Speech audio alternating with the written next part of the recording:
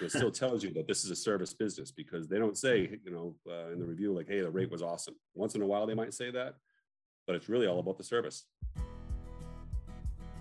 Welcome to Elements of Styles, the business podcast that trades in scarce thinking for community, conversation, and ideas in abundance. Each week, I, Mark Styles, sit with professionals and entrepreneurs, both local and global, and learn how they each add value to their communities, their partners, and their teams. Please enjoy. Hey, folks, welcome back to Elements of Styles. Today, I am grateful to have Mike King of Leader Bank. Mike is a mortgage loan professional. Hey, Mike, welcome to the show.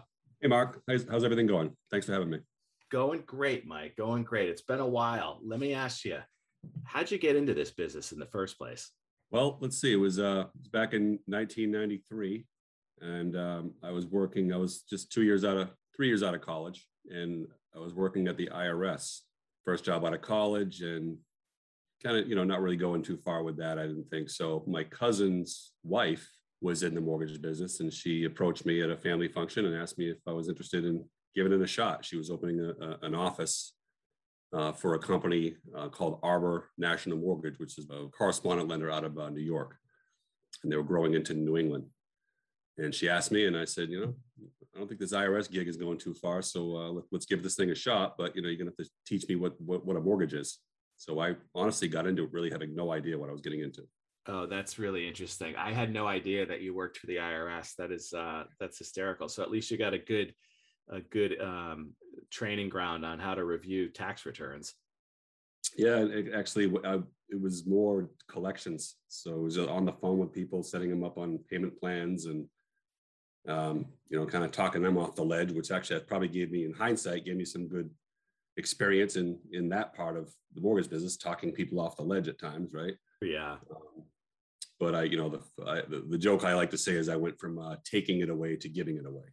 Oh, I love it. I love it. So tell us about that first stint at Arbor. So it was a correspondent lender. What does that mean? So a correspondent lender is basically, it's a direct lender. So which means that they're lending out, when they close and fund a loan, they're lending out their own funds. I guess not necessarily their funds. They have a line of credit that they're borrowing against. And then selling the loan and then taking what they make on the loan and paying that line back, as opposed to a broker, which is you're using another lender's money to fund the loan. And that lender is also underwriting and in most cases processing. So were they able to teach you what a mortgage was? They were, yeah. It was Linda Bunce is my cousin. She's actually still in the business, and she's the one that taught me the ins and outs. And so when I started off, I was given a small salary, and we had a weekly ad in the Boston Globe. So I didn't have a territory. I was responsible for taking the calls that came in off the Globe and trying to turn them into business. And so I got a small commission for that in addition to my salary. Got it. So was that primarily a refinance or a purchase? Believe it or not, it was a refinance boom in 1993. The rates had dropped to 7.5%. Whoa. Imagine that. That's that puts it into perspective these days in January of 2022, right? People were excited. They were excited to get 7.5. Thanks for taking my call. You're going to save me a tremendous amount of money. So relative, isn't it? So where did you go from there?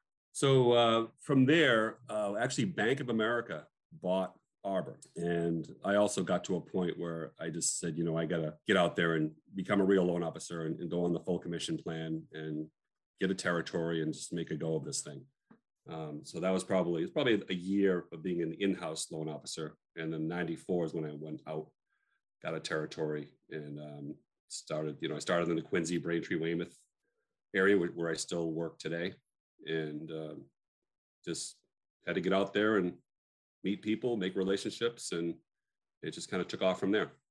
So how were you able to convince people to do business with you back then? I mean, you must have been a young buck, trying to convince people to, put their full faith and credit in you so that they could invest in what might be the biggest investment of their life.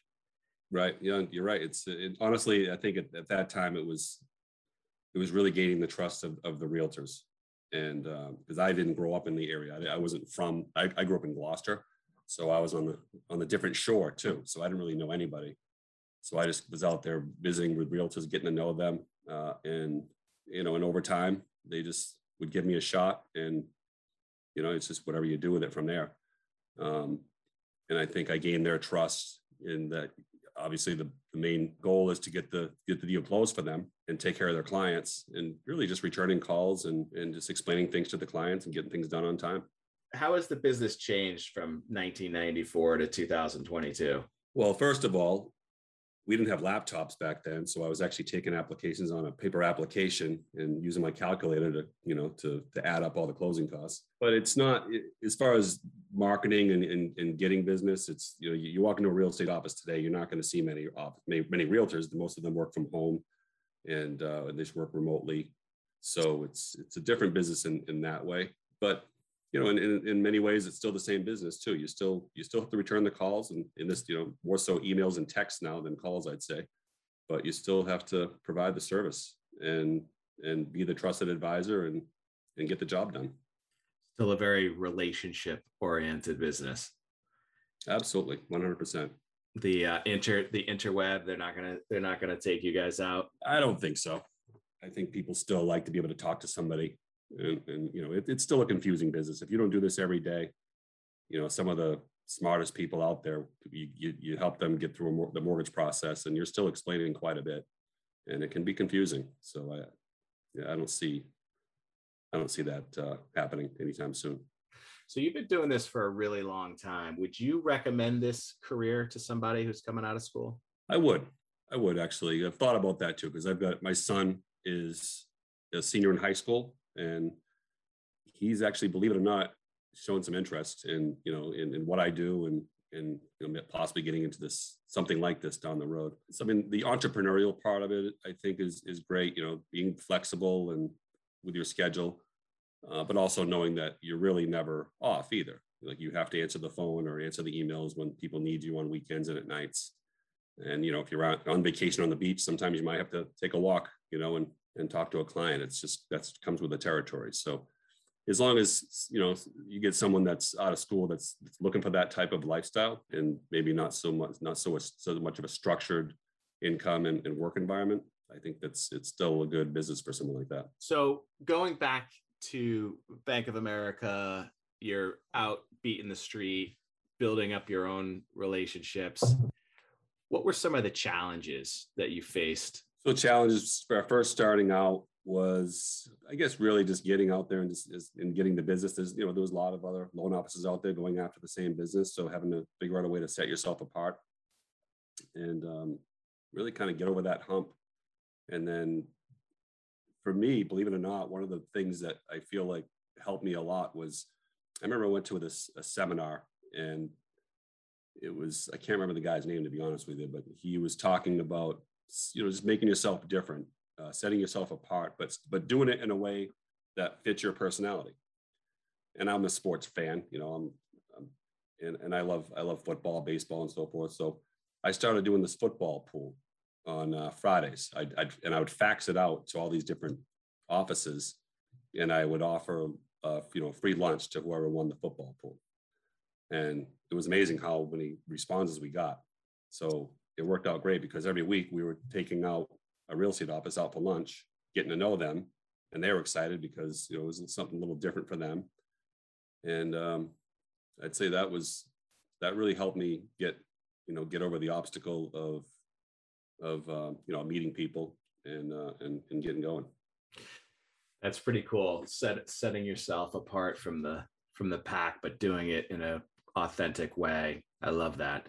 Let me ask you this: today's current market environment, scarce inventory, multiple bids. How are you helping your buyers set themselves apart from the pack? I'd say the most common situation I have now is helping people understand that, if they're willing to do it, to try to make the offer without a contingency of having to sell, if they do have a house to sell. Because as we know, that's a big obstacle for buyers right now. It's a tough market anyway. You might be going into a property and offering against 15 other potential buyers.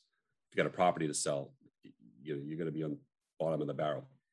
So counseling them on that to make them understand that there is a way to do it if they do qualify, but it doesn't have to be something that's that puts them out there that they're going to be carrying 2 mortgages for 6 months or something like that. So coaching them through the courage of that. Correct. Right. Just making them understand. What I usually tell them is, in this market, if you have a house that you have to sell and you price it right and you have a good realtor, it's going to sell. So you can, and most people do this, they go into the transaction without the contingency, but 90% of the time the house is going to sell on time. So they're still going to work out the way they wanted it to work out, but it helps them get that offer accepted. You just have to make sure that they understand that you do have to have that plan B. If your sale does fall apart, you do have to have that plan B. You have to know where that money's coming from, and know that you're going to put the house back in the market. It'll sell it quickly, but you might have to make 2 mortgage payments for a month. You have to be transparent. Which is a good investment in a market like this to keep yourself on top of the game. So, Mike, you've been doing this for a long time. Who is your ideal client, borrower? Okay. There's a few. So I still like working with the first-time buyer. I think there's always a lot of job satisfaction with that. You take a young couple or just a young individual and show them how it can be done. Start from the pre-approval process. Guide them through it, answer their questions. They're usually, especially if you do it right, they're very appreciative of it at the end of the day. And it's a good feeling to see them, be able to close and realize the dream of home ownership, right? Mm-hmm. So I like that. But more recently, what's a more common one too is when people now are buying their second homes. More especially during COVID. I've done so many loans up in Vermont, New Hampshire, down the Cape, Florida, South Carolina. And that's a whole different level of excitement, right? So they've worked for a long time. Maybe the kids are out of college. It's time for them to move on to the next part of life. And, they close on that home up in New Hampshire, and it's an exciting time. So I enjoy that too. Almost like a first-time home buyer 2.0, if you will. Yeah, exactly. Yeah. So you're seeing a lot of second homes purchases? The past 2 years especially, more than ever. Yeah. And what are people thinking? It's like they're fast tracking their retirement, or they're straddling because they can work remotely. What's the thought behind that? I think that what you just said it, the fact that they can work remotely, people are realizing that, a lot of us are able to work remotely anyway, but a lot of people that haven't have learned that they can. And like, why do I want to sit here and, rent them when I can be up in Vermont and, finish the workday and head out in the mountains and go skiing. So I think that's been the driving force for a pretty good increase in that market. A COVID positive, as they say, right? Be where you can work where you want to be, as opposed to where you have to be. Correct. So as we enter this 2022 and you see this scarcity in the marketplace, where do you see the industry going for the 1 year, 5 year, 10 year? Yeah, so the overall real estate industry.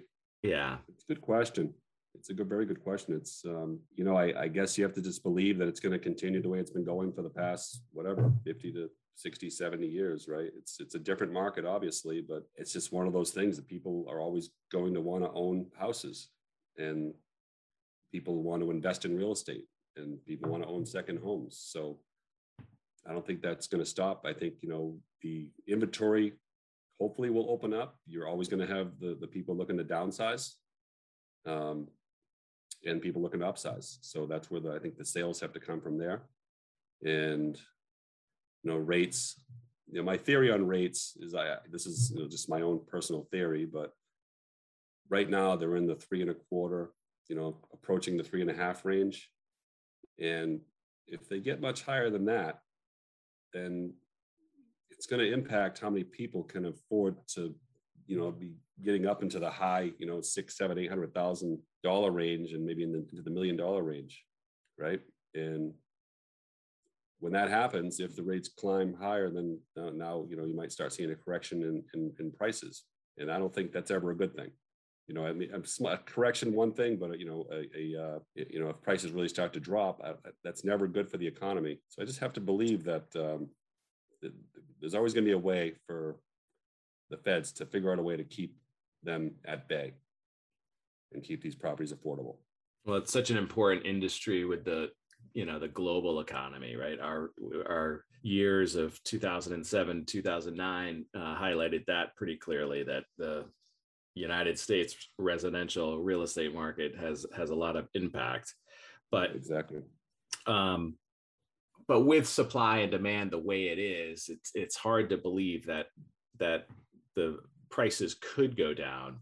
What do you see out there that would allow folks to loosen up that inventory, to create a little less scarcity? Are people willing to put their house on the market subject to suitable housing, subject to finding something else? Are people open to those ideas? Like where are we going from here? Yeah, I think right now that's a tough one because it's so scarce that I think the seller does hold more cards right now. So I guess to put your house on the market subject to finding suitable housing is probably easier for a seller than it would be for a buyer to have the contingency of selling, right? Right. I'm not sure if you'd agree with that, but I would.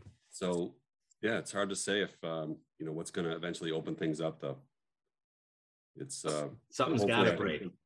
Yeah, I think the rates have to stay low because I think so many people have refinanced into the 2s. So if let's say they got into the 4s, I think that'd be a real tough pill to swallow, to give up that mortgage you got and take on that higher rate. And that's another reason why, how the feds they can manipulate it because it's all a matter of what they're investing into the mortgage-backed securities. They're tapering off on that right now, and that's what's causing rates to increase. But tell us a little bit more about that. Well, the knowledge that I have on it anyway, is it's in simple terms, is the government has been investing in mortgage-backed securities, and that's what drives interest rates. The more investors that are buying keeps the rates down. But obviously the government does not have unlimited funds. So at some point they do have to take a look at how much they're investing in that. So they made an announcement, I think a month or so ago, that they were going to start tapering down on that. And all it takes is for the market to hear that and react to it. And that's basically what's caused a little increase that we've had in rates right now. Somebody who's got a 2.5 interest rate, it's just got to be a compelling reason to move and change that debt management to, a higher 3% interest rate, right? So there's got to be compelling reasons, not simply, I want to sell my house because I hear it's the top of the market. Exactly. That's correct. But I guess you could also look at it, someone's selling at the top of the market, that's more down payment. So maybe they're not borrowing as much on the next property. So maybe that 3.5 rate isn't going to hurt so much. Right. I think the people that'll hurt will be the first time buyers because they're coming out, they have nothing to sell. They're just using their savings as a down payment and the prices are climbing, or they have climbed. And as the rates climb, it's just going to reduce what they can qualify for. Right. And what they're willing to buy. Right. So now, have you seen a market like this in your career, this scarce? No, I haven't. No, I don't remember ever seeing it like this. Where just talking to some realtors that I've known for a long time and giving me some stats as to what's on the market in different towns, and it's there's some pretty low numbers out there. So it's the lowest ever. Time. Lowest ever. It is. Yeah.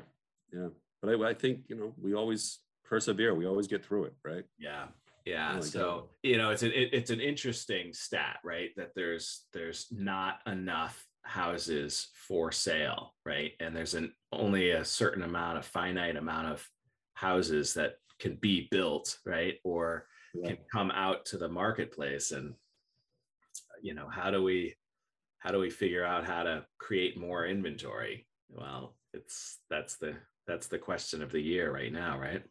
It is. But I would say another part of that is, and we're seeing this quite a bit too, is because of the low inventory. Obviously, people are going in and having to bid higher than what the house is listed for. So the common question that I get is, okay, so we're going to go in. The house is, let's say, on for $459. We're going to offer 519. So what happens if the appraisal comes in low? So Great that's question.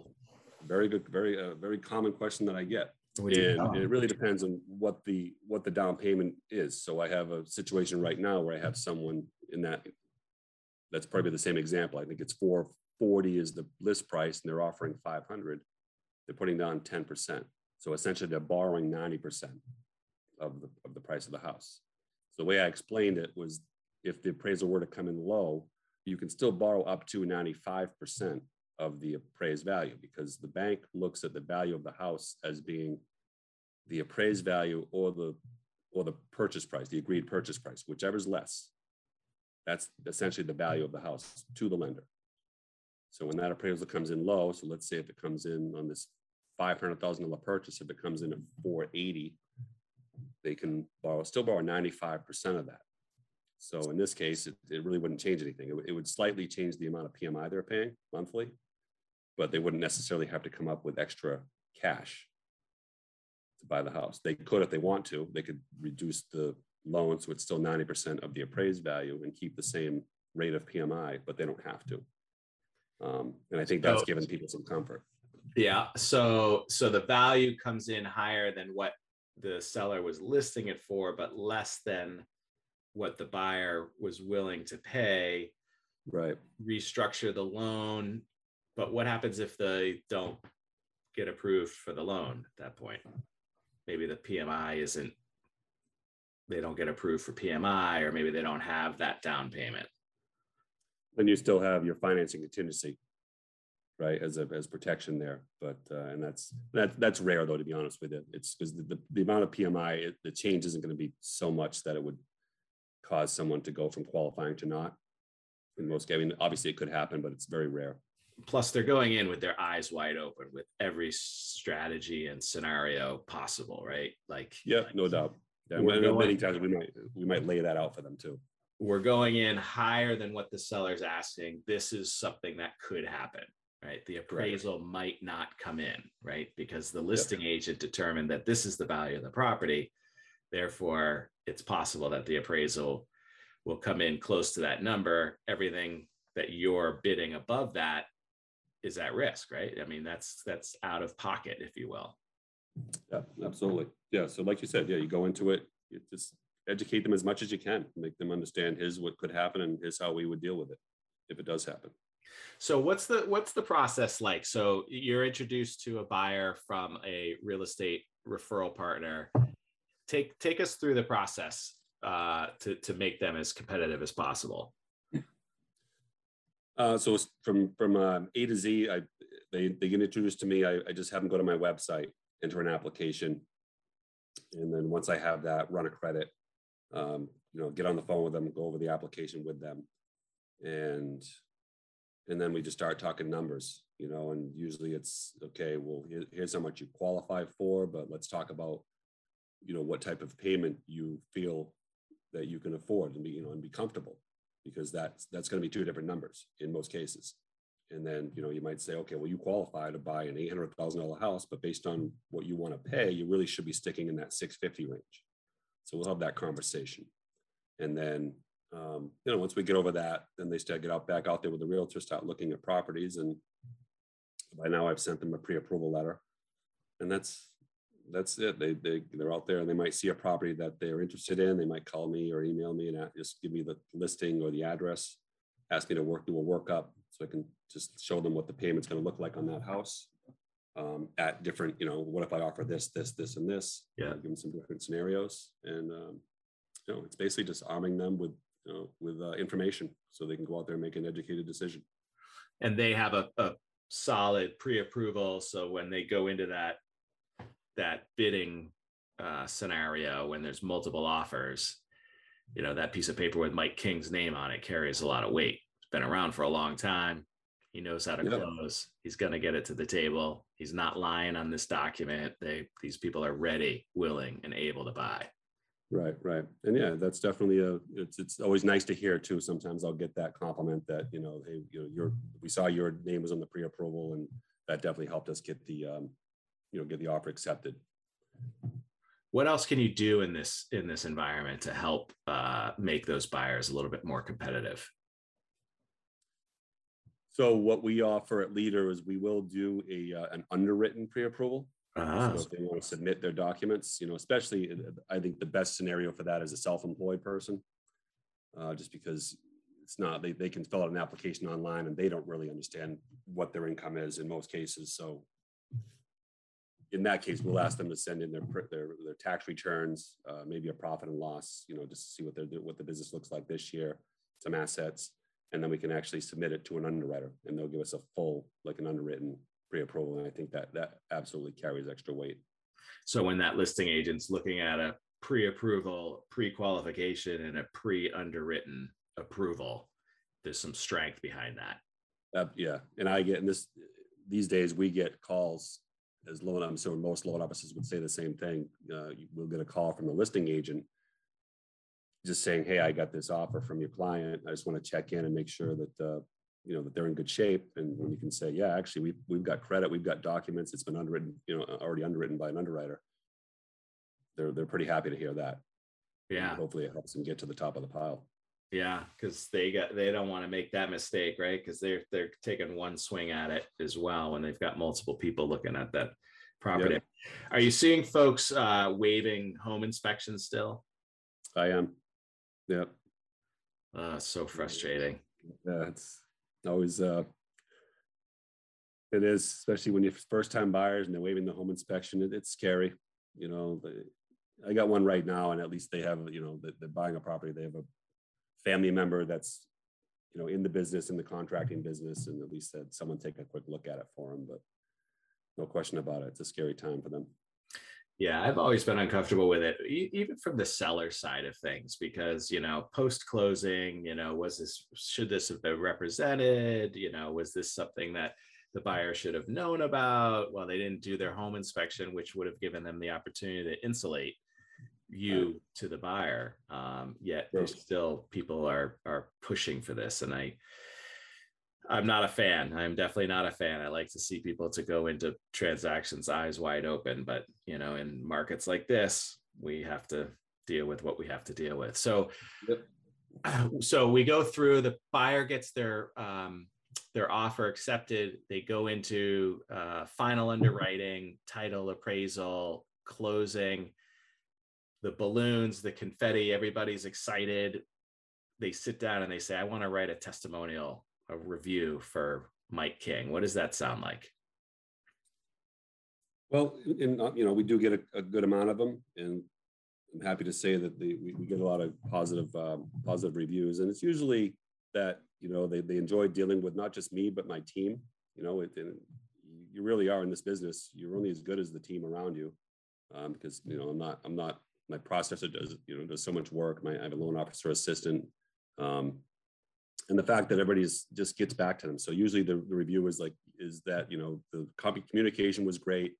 My questions were always answered in a timely manner and in a very professional way, and would be happy to recommend them in the future to friends and family. That's probably a very common one. What's funny, I always think, is our rates are extremely competitive, and in a lot of cases, I know that they're out there shopping, and when they're shopping, I'm usually winning that deal because our rates are very spot on. So they're coming to me because of rate, but they don't put that in the review. So it still tells you that this is a service business, because they don't say, in the review, like, "Hey, the rate was awesome." Once in a while, they might say that, but it's really all about the service. Always has been and always will be, I think. Relationship business. You could press that easy button, but it sure is not easy when you're dealing with automation. Right. Not when it's so important like this. So I appreciate you putting yourself out here into this new medium called podcasting and expanding your comfort zone, Mike. One of the other things we like to do when it comes to expanding our comfort zone is karaoke. And we're going to get everybody together, all of our guests. If you go through the catalog of folks on our list, there's quite a resource of people, both financial and real estate and mortgage. But we're going to get you all together to network. And one of the things we're going to do is we're going to have karaoke. And Mike King, you're up next on the stage. What are you singing? My go-to is Men at Work, Down Under. Really? Yep. I come from a land down under. I come from a land down under. I love it. I love it. That's so great. Mike, you've been in the business for a very long time. You've got a lot of wisdom to share. I appreciate you sharing it. And if somebody were to want to work with you, what would be the best way to get in touch with you? Cell phone is 781-760-9268, or email mking@leaderbank.com. And there's also my website, which is just my name and then the word mortgage. So it's mikekingmortgage.com, which puts you into our Leader Bank site, which is, a very secure and professional website. Awesome. Well, Mike, I appreciate you coming on the show and sharing your wisdom and your knowledge with everybody. And I'm looking forward to seeing you very, very soon. Absolutely, Mark. Always a pleasure. Appreciate it very much. Hey, thanks for joining us today. If you enjoyed the show, be sure to subscribe on your platform of choice for a new episode each week, and share this with everyone and anyone. If you have any questions or comments, or have an idea for another guest, feel free to shoot me an email at mstiles@stiles-law.com. That's MSTILES@stiles-law.com. And if you are a real estate professional, be sure to check us out on our private, exclusive Facebook page, The Real Estate School at 892, for content and Massachusetts continuing education opportunities. Be well, folks. Today's episode is sponsored by Securititle. Securititle helps Massachusetts real estate attorneys, real estate agents, loan professionals, buyers, and sellers with all of their title, settlement, and escrow needs. Securititle, SECURITITLE.com, where security and title come together. This podcast is being provided for informational purposes only. The podcast is not a comprehensive overview of the subject and is not intended to provide legal or financial advice or an endorsement of any product or business. The views expressed by podcast guests are their own, and their appearance on the podcast does not imply any endorsement of them or any entity they represent. Please seek legal, financial, or tax advice before taking any action on the matters or products discussed herein.